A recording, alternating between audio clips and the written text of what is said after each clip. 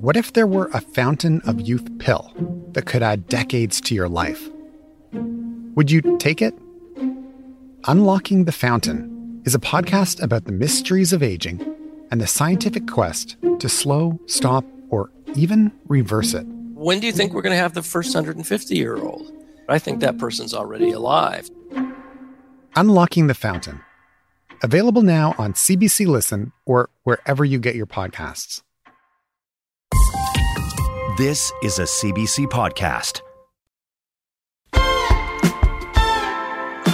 At a certain point in time, Linda Evangelista was one of the most recognizable people on the planet. Her face was on all the magazines. Women all around the world chopped their hair off because she did.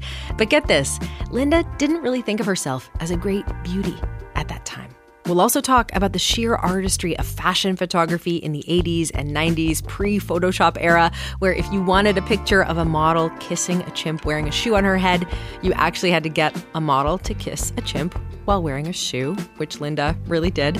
Plus, it's Halloween. You'll hear from Celina SpookyBoo, pretty sure that's her real name, about her new Audible series, Night Frights. I'm Talia Schlanger, sitting in for Tom Power. You're listening to Q.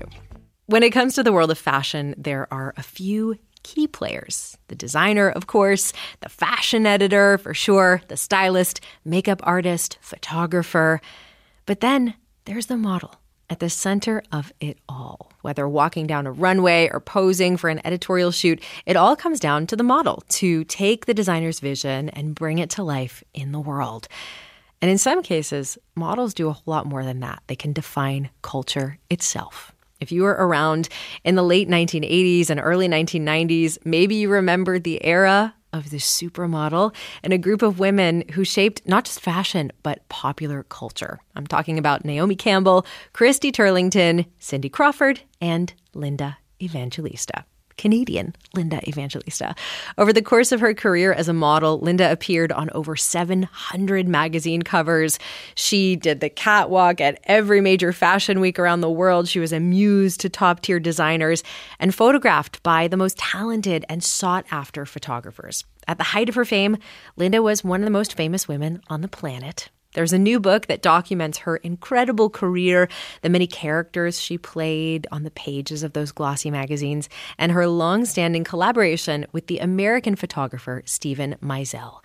It's called Linda Evangelista, photographed by Steven Meisel. Linda is also one of the stars of the new Apple TV Plus series, The Supermodels, which follows her story from St. Catharines, Ontario, all the way to supersonic fame. I spoke to Linda Evangelista when she was in Manhattan, New York, just before making a trip to Toronto. Linda, welcome to Q. Thank you so much for having me. I'm excited to talk to you, and we're talking just before your trip to Toronto to promote your new book. What's it like coming home to Canada? Oh, well, it's home. Home sweet home. I was just there for Thanksgiving with my son. Mm-hmm. It's where I'm the most comfortable. Oh, wow. You grew up in St. Catharines, Ontario. I did, and I still consider it my home, even though I've lived abroad since I was almost 19 years old. And I still consider it home. I want to dig back to that time when you were a kid growing up. You said that you were obsessed with fashion magazines. What did it give you as a kid to look at fashion magazines? Dreams. It was my way of dreaming, and it was an escape. And when I started working, at minimum wage in a convenience store, I would buy a couple of those magazines each month, and I would tear out the photos and put them up on my bedroom wall. And now when I'm signing books, I get stories from people saying that they tore out my photos and put them up on their bedroom walls, and that I help them to dream. And it's, I think, the biggest compliments I've ever received in my life, because that, it was exactly what I did. That must mean a whole lot. Could you see yourself back then when you were a kid looking up at those magazines on the walls and those models? Could you see yourself as one of them at that time? No. No, I didn't dream that high. I dreamt of being a model. I didn't think I would make it that far. I don't know. I just wanted to work. It was fairy tale. Of course, my dream was to appear on a cover of Vogue, but I never thought that would happen. Why did you want to become a model specifically? Like of all the different roles that you could have imagined taking in the fashion industry of escape for your love of clothes, why being a model specifically? It was for the love of fashion. And I have to say, when I hear young people say that they want to be famous and that their motive and for doing what they're choosing to do is to be famous, that disturbs me. I didn't become a model to become famous. I became a model. I wanted to be very successful, of course, at what I did, but it wasn't to be famous. And in fact, I didn't know the models' names back then that I was looking at on my walls because they only printed the name of the person on the cover inside the magazine. They never told us who the other models were. And we didn't have the internet, so there was no way of searching that. I think you were a big part of the reason why we know models' names, like you and the other supermodels that I mentioned in the introduction. That was like part of a culture shift where the people that we're seeing in magazines are not human coat hangers or mannequins. They're people who have personalities that we've fallen in love with. I guess you're right. Do you think so? Yeah, I do actually. I didn't think of it that way, but yes. Yes, we became known, by our first names. Exactly. So you're 16 years old. You enter the Miss Teen Niagara pageant, and you get scouted by an agent from Elite Model Management, and then you move to New York. What stands out in your memory from that time of being such a young person in New York working? Well, there was a long period of time, perhaps 2 years or between 1 and 2 years before I actually called the scout. I finished high school, and it was then I had finished early. My mother said, "Why don't you give modeling a try again after my failed trip to Japan when I was younger?" Mm-hmm. And that I did. So that's when we called up the scout, and then he took some pictures of me and sent them to my agency in New York, and they invited me to New York to meet me. Why do you think your mom believed in your ability to be a model at that time? I think she saw how obsessed I was with it and how passionate I was with it. And I was very tall. I was 5'8" when I was 13. So, and I guess people kept mentioning to my mother, "Oh, she's so tall and she's pretty. Maybe, why doesn't she model?" And I never thought when I initially started collecting those pictures and putting them up on my bedroom wall that I qualified. What was New York like when you first moved there? It was a little intimidating. I was taught to use the subway, and I stayed at a model's apartment where there were 4 girls to a bedroom, 2 sets of bunks, 8 girls to each apartment, and kind of on my own.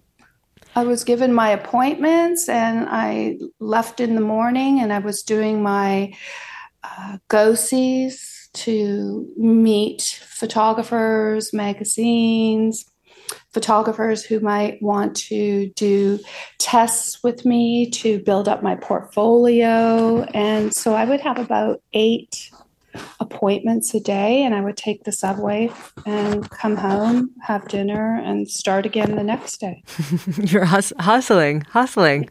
I sure was. Yeah. And it paid off. After New York comes Paris, and you're booking these jobs with some of the biggest magazines and fashion designers in the world. And then I want to talk about a really big decision that you made, a life-changing decision that you made in 1988, where you cut your hair short.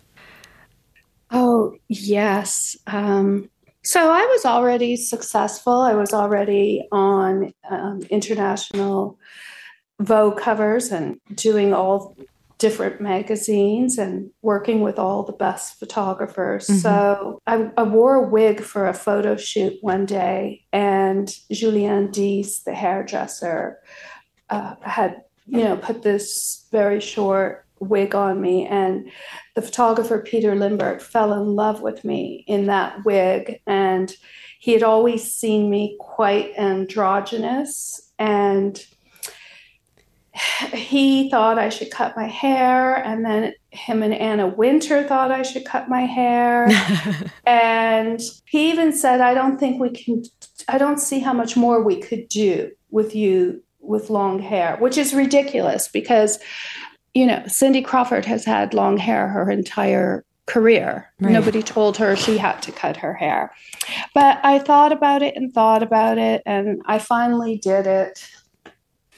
And it wasn't initially received very well. And I went on an American Vogue shooting to Greece with Peter, and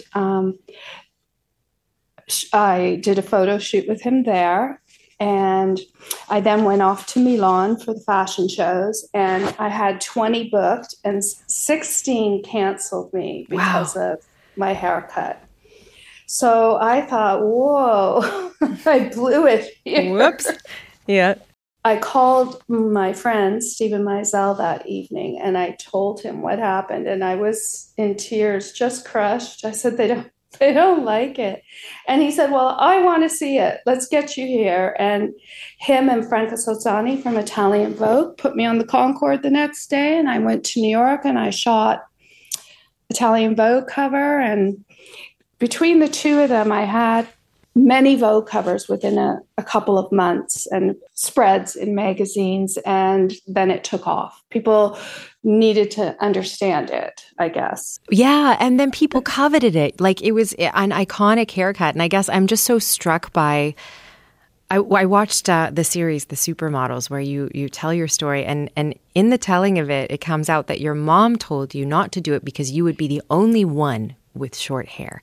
And I think that was kind of a profound moment, I thought, in The Supermodels, because being the only one of something is a scary thing to do, and then it can become a defining thing. Yes, and when I was younger, I always did what my mother told me not to do. There you go. I sure wish I would have listened to her most of the time. Not in the case of the hair, but the other times I should have listened. You mentioned your collaborator, Stephen Meisel, when we were talking about your hair just a moment ago. And I'm looking at this stunning collaboration book that's come out of photographs that he's taken of you throughout your career. And there's this foreword that gives us a lot of insight about your relationship and the amazing chemistry that you share together. And in that foreword, you actually say that you don't consider yourself to be a great beauty. I could have dropped the giant book on my foot at that point reading it. I mean, so many of us would find that surprising to hear. But what do you feel that you brought to these shoots, if it wasn't being a great beauty, as you put it? Well, I certainly know my angles, and I know that's all something that I learned. But I get the whole composition of the photo. I get what we're trying to achieve, and I like to collaborate. And I just collaborate very, very well with Stephen. And I know that when I work with different photographers, and I've been working a lot recently.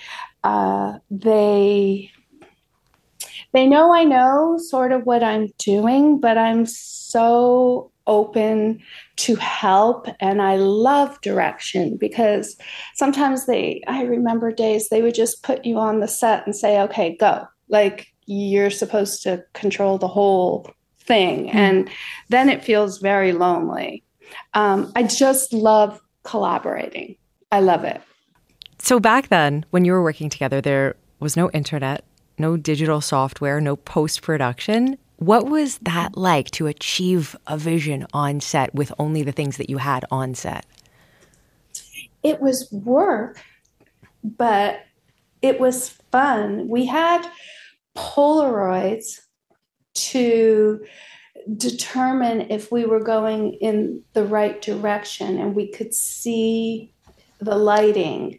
We could see what the outfit looked like. So if the lighting needed to be improved, it would be moved around, or reflectors were used, or the photographer would change his aperture and stops. And then, the hairdressers could see what they were doing, or if it was movement, we had to guess at what we were getting. But we sort of knew by the Polaroid, and all the retouching, I say this, the retouching was done before we took the photo. So things were pinned on you, and just everything, what you saw is what you got. And now today, they just don't care. You just walk onto the set, and it doesn't matter what it looks like, because they fix it all later in post-production. So all those photos in my book, I'm going to say most of them were done and weren't retouched. So that lighting is incredible in there. And the makeup's incredible. And whoever's holding the reflector is doing a great job. And I mean, it was real teamwork, but there was just more thought that went into it before we shot it. And now most of the thought is afterwards. Not necessarily with Steven. He still sets it up so that it's pretty darn perfect, and he barely touches photos now. But other photographers really, really rely on retouching. What you're doing in some of these is amazing. I'm thinking of a photo of you kissing a chimpanzee with a shoe on your head, and you're really kissing a chimpanzee, and there's really a shoe on your head. Well, yes. The shoe's there because we're shooting fashion. That was for Barney's New York. And the chimpanzee, I mean, I had to make a picture with her. So we tried all different things. And she was a toddler. No, she was more of a teen, I think. Well, she was still in diapers. But, and she kept looking at the ceiling because there were exposed pipes up there, and she wanted those pipes because she wanted to swing. She did not want to be sitting with me doing a photo. And I put a candy in my mouth, and that's how I got her attention. And she's going after the candy very gently. She got very excited over the candy. That's very brave. Like, your face is your moneymaker, and you have a candy in your mouth, and you're inviting a chimpanzee to get... No, she's harmless. She's harmless. She was adorable. She was snuggly and everything, but she wanted to swing. It's an amazing photo. On the playful side of things, in 1990, you, along with 4 other supermodels, starred in this iconic music video for George Michael for the song Freedom 90.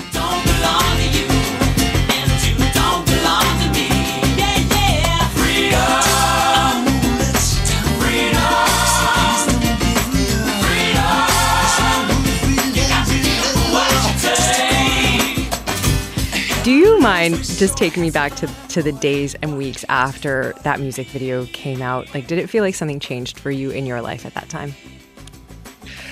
Yeah, I mean, I don't remember a lot, except for instead of, oh, you're that you're Linda. Oh, you're on the cover of whatever magazine. I would get, oh, you're in the Freedom video.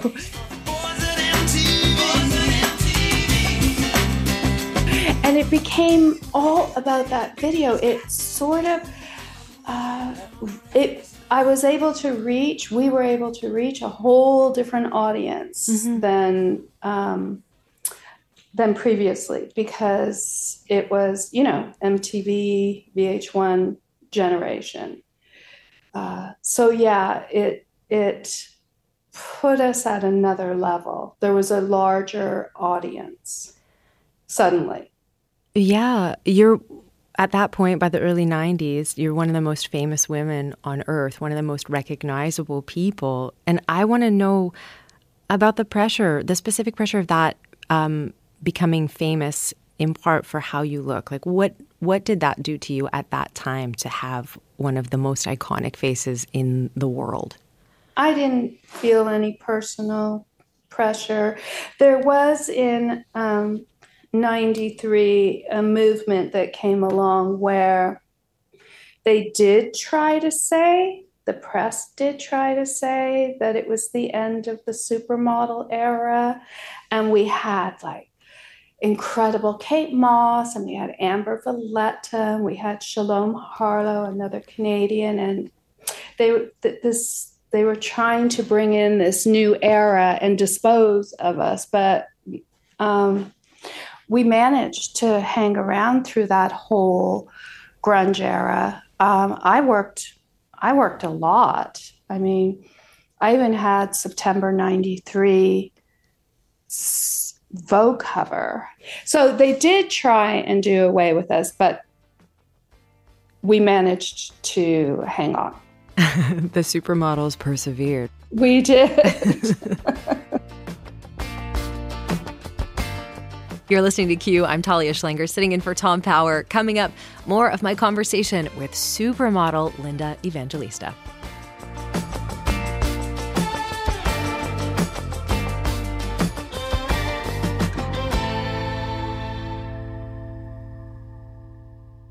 Hi, I'm Jessie Cruikshank. Jessie Cruikshank. I host the #1 comedy podcast called Phone a Friend. Girl, let's phone a friend. Not only do I break down the biggest stories in pop culture with guests like Dan Levy and members of NSYNC, I do it with my own personal boy band singing jingles throughout. Because it's my show. It's your show, girl. New episodes of Phone a Friend. Yeah. Drop Thursdays wherever you get your podcasts. So work it, girl, yeah, work it. Okay, that's enough.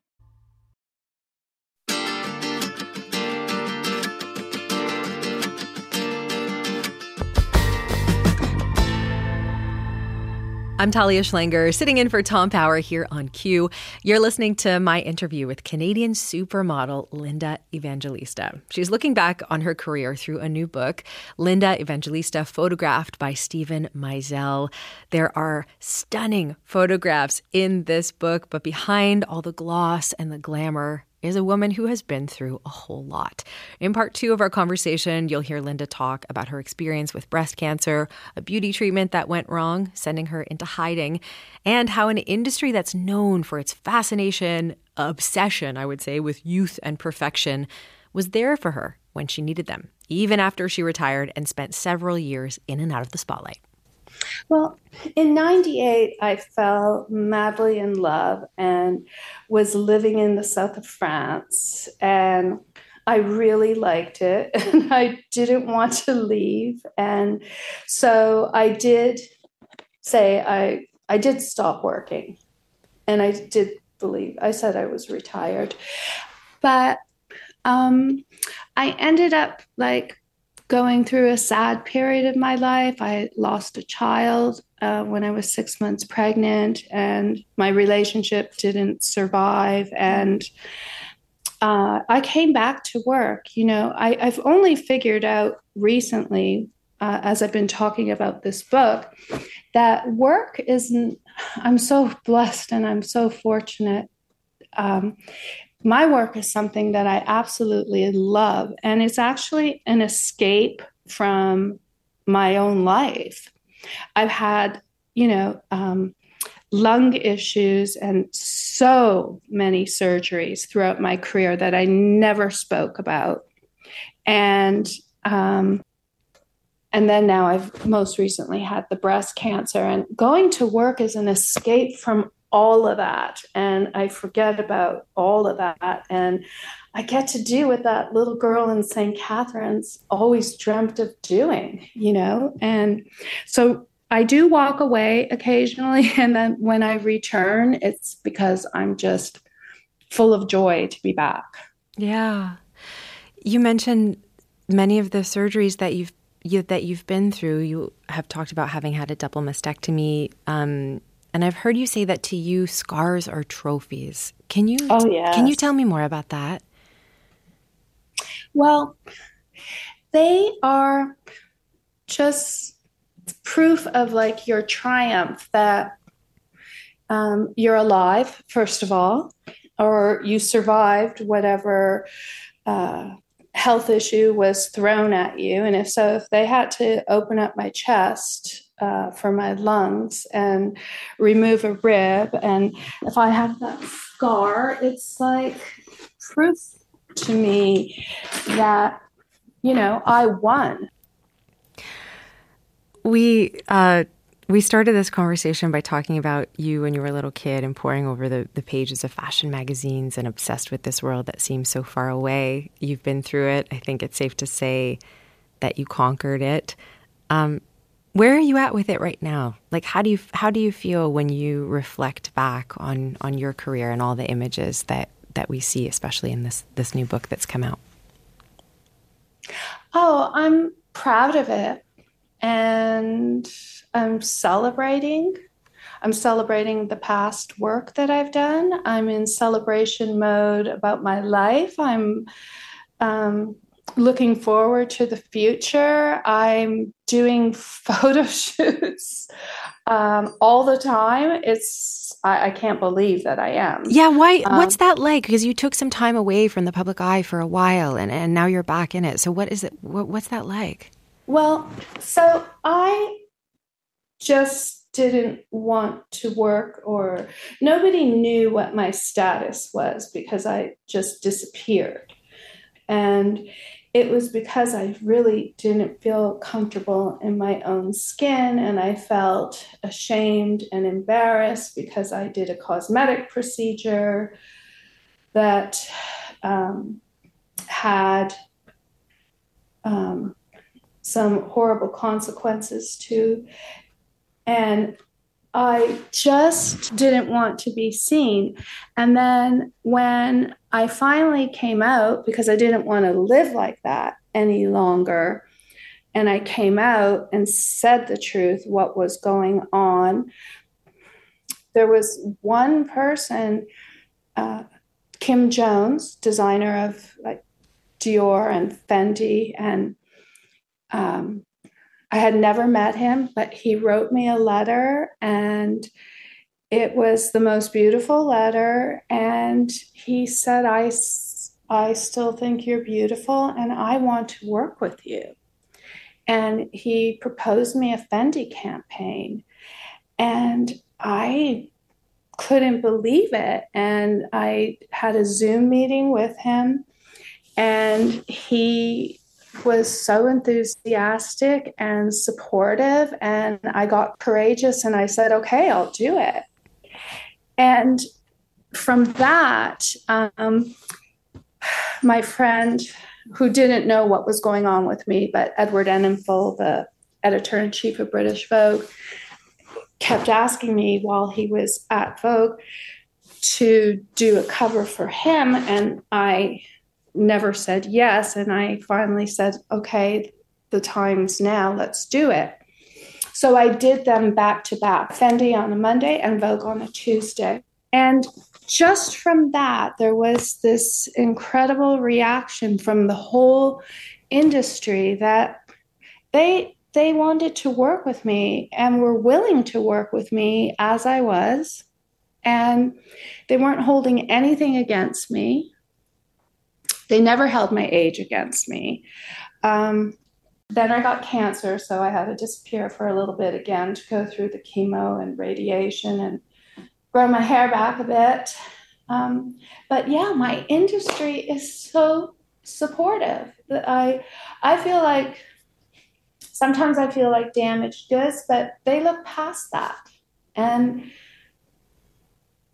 they want to celebrate me just as much as I now want to celebrate me and understand that I should be celebrating me.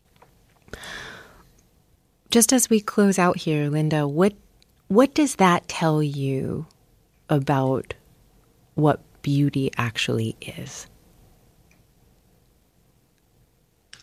Yeah, I'm still confused about how to answer that. I'm sorry, I'm laughing. It's obviously, not necessarily only about aesthetics or aesthetically what you look like physically.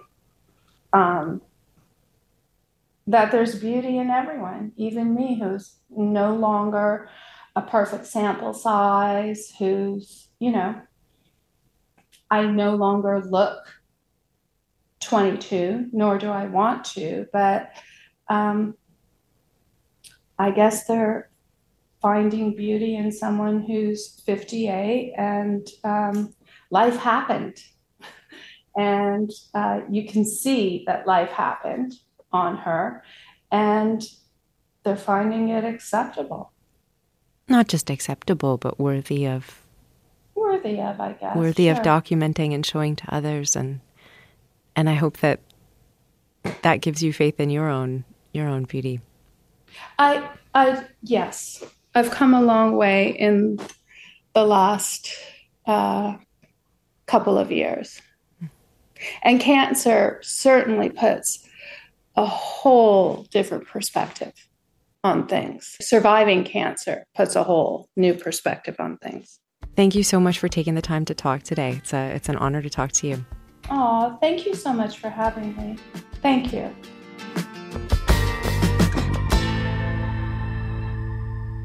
Linda Evangelista, photographed by Stephen Meisel, is out now. You can also catch the documentary series The Supermodels on Apple TV+. Linda Evangelista joined me from Manhattan, New York.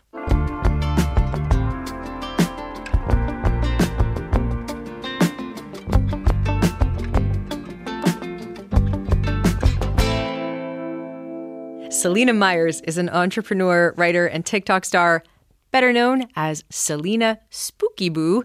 Back in 2015, Celina started... I have to laugh at myself in the way that I just said SpookyBoo. I'm sure that that's exactly what she intended. Let's do that again, Celina SpookyBoo. Back in 2015, Celina started a podcast called The Haunted Estate, all about true paranormal stories. But things really took off for Celina when she started sharing videos on TikTok in 2019 and quickly found out that her mix of sleepwalking stories, spooky tales, and dad jokes attracted a big audience. And I mean a big one. Celina SpookyBoo has over 27 million followers on TikTok to talk about her new Audible series called SpookyBoo's Night Frights and to set up a clip for us on this All Hallows Eve. Celina SpookyBoo joined Tom Power from Innerkip, Ontario. Celina, welcome to the show. How are you?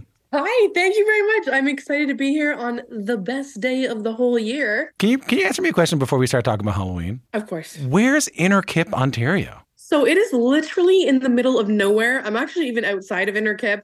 Innerkip is a town of 2,000 people, but I would say I'm pretty close to Kitchener. I feel like a lot of people know Kitchener and Cambridge. So I'm about 20 minutes out from there. Is Innerkip a spooky place? Oh, it has a lot of history. I literally live on 50 acres of woods. So it's like I live in my very own haunted book. Now, that's the truth. You grew up in Woodstock, Ontario, right? And my understanding is you grew up in a haunted house? Yes. So the house that I grew up in was actually built over where the very first homestead was built in Woodstock. And a lot of the people who passed away there died of scarlet fever, and they still walk the halls to this day. Did you have any experience with that growing up? Oh, absolutely. I think that's kind of what opened me up to the paranormal. Was there was a little girl and I would talk about her all the time. And my mom thought she was an imaginary friend. But one time my mom caught her, saw her drew a picture of her and went to public records, and she was actually able to pull up a photo of the little girl. No. Yep. No. She died in the 1800s. No. She did. She died in the 1800s of scarlet fever. She was 6 years old, and her name was Mary Agnes Nellis. Hold on. So you used to see her in the house? I thought she was real. Like, I fully thought there was this girl that was just always in my house. Oh, God, that's terrifying. Oh, my God. Know. So hold on. So when your mom finds out that this was a person who had died and had passed away, and you had been seeing a ghost this whole time, what went through your mind? Well, you know what? It wasn't even what went through our mind. She was just like, okay, let's find her grave and take her flowers. So, I lived there for 18 years, and I don't think my parents are really that much believers when they moved in there, but they left believers, and that is for real. Can I tell you something about me, Celina? Yes, please. I don't like horror movies. I won't go to haunted. Why? I don't. Let me tell you this. I don't know why you like it. Can you? It makes me feel alive. I feel alive. I feel like I feel the adrenaline. I'm like, okay, we're still kicking. Hold on, tell me more about that. Like, what do you like about that feeling of being scared, about feeling haunted? I think what I actually enjoy the most is knowing that something's going to come after life. Because I feel like that's the one question nobody has an answer to. It's like, what comes next? Like, there's people who have like near-death experiences, but from the things that like I've seen and I've experienced, I'm like, there's definitely something after whatever we're doing here. Whatever our purpose is here, it's leading into something else. But when it comes to like horror movies and ghost stuff like that, I just like it because it's such a shakeup from what we're doing in our daily, like, mundane lives. It's like, oh, that's not supposed to happen. I never heard an explanation about loving ghosts and ghost stories like that before, that it gives you some kind of confirmation. If you see someone who is dead in real life in front of you, it gives you some sort of like existential comfort, like a confirmation.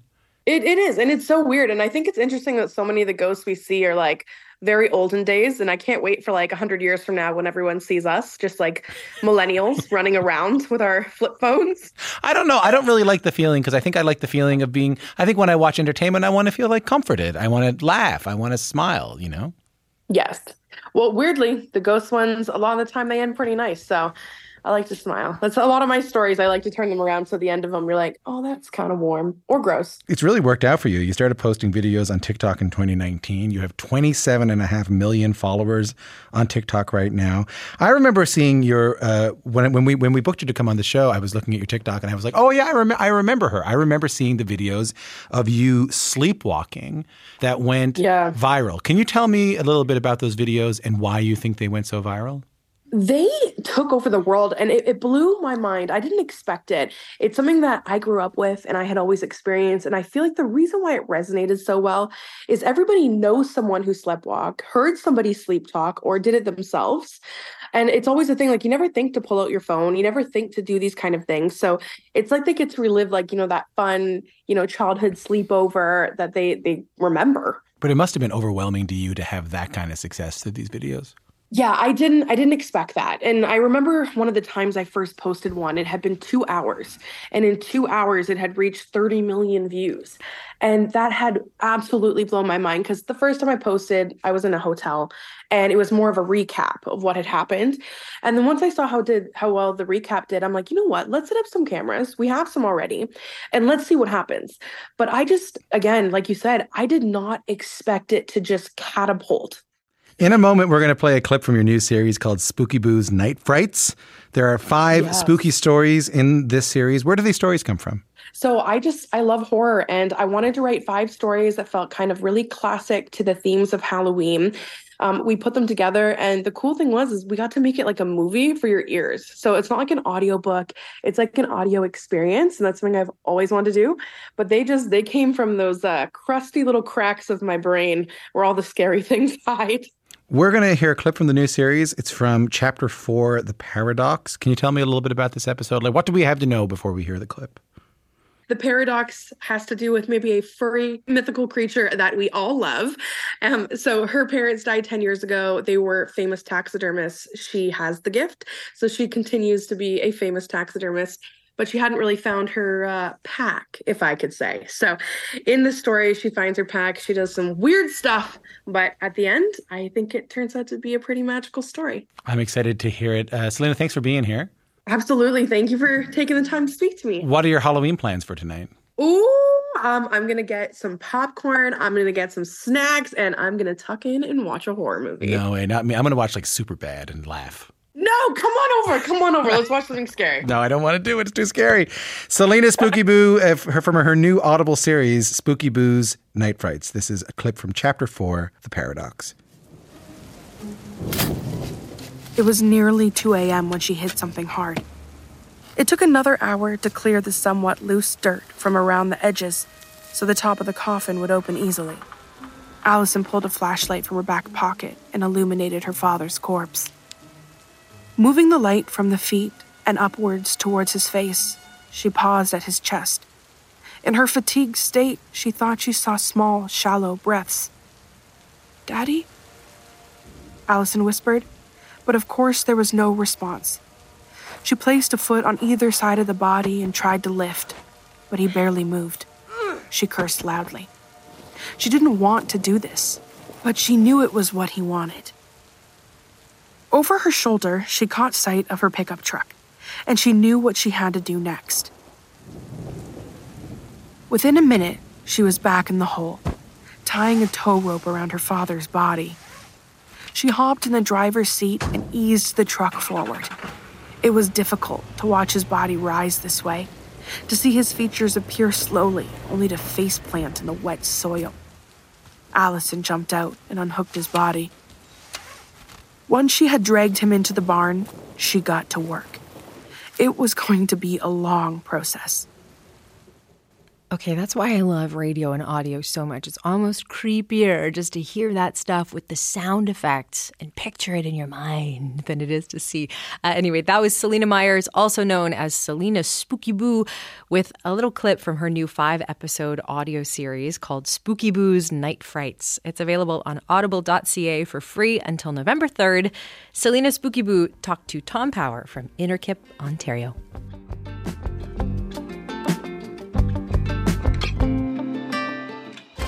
And that's it for the month of October. And that's it for Q today.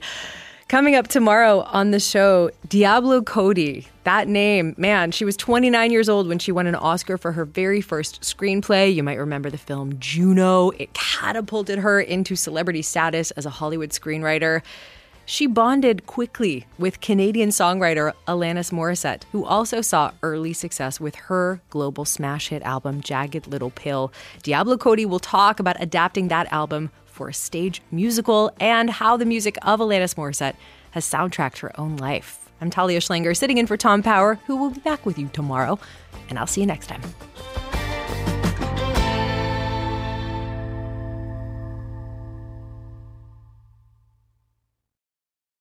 For more CBC podcasts, go to cbc.ca/podcasts.